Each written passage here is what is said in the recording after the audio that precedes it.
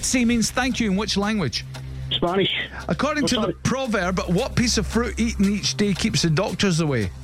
Apple. A cottage pie is traditionally topped with what mashed vegetable? Potato.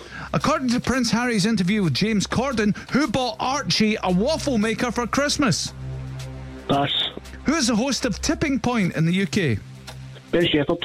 Is Melbourne in the north or south of Australia? South.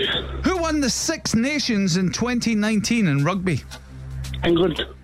What type of animal was the littlest hobo? Pass. What spirit is added to a traditional Irish coffee? Whiskey. Thomas Tuchel is the head coach at which English Premier League club? Chelsea. According to Prince Harry's interview with James Corden, who brought Archie a waffle maker for Christmas? Worth a guess. Worth a guess. That's, I don't know. Oh, it was the Queen. The Queen, alright. The Queen. The old granny. Aye. Granny got the great grandway in a waffle maker. Think all the money she's got. Does she know what a waffle maker is? Robert, that was really good, by the way. He got a 6.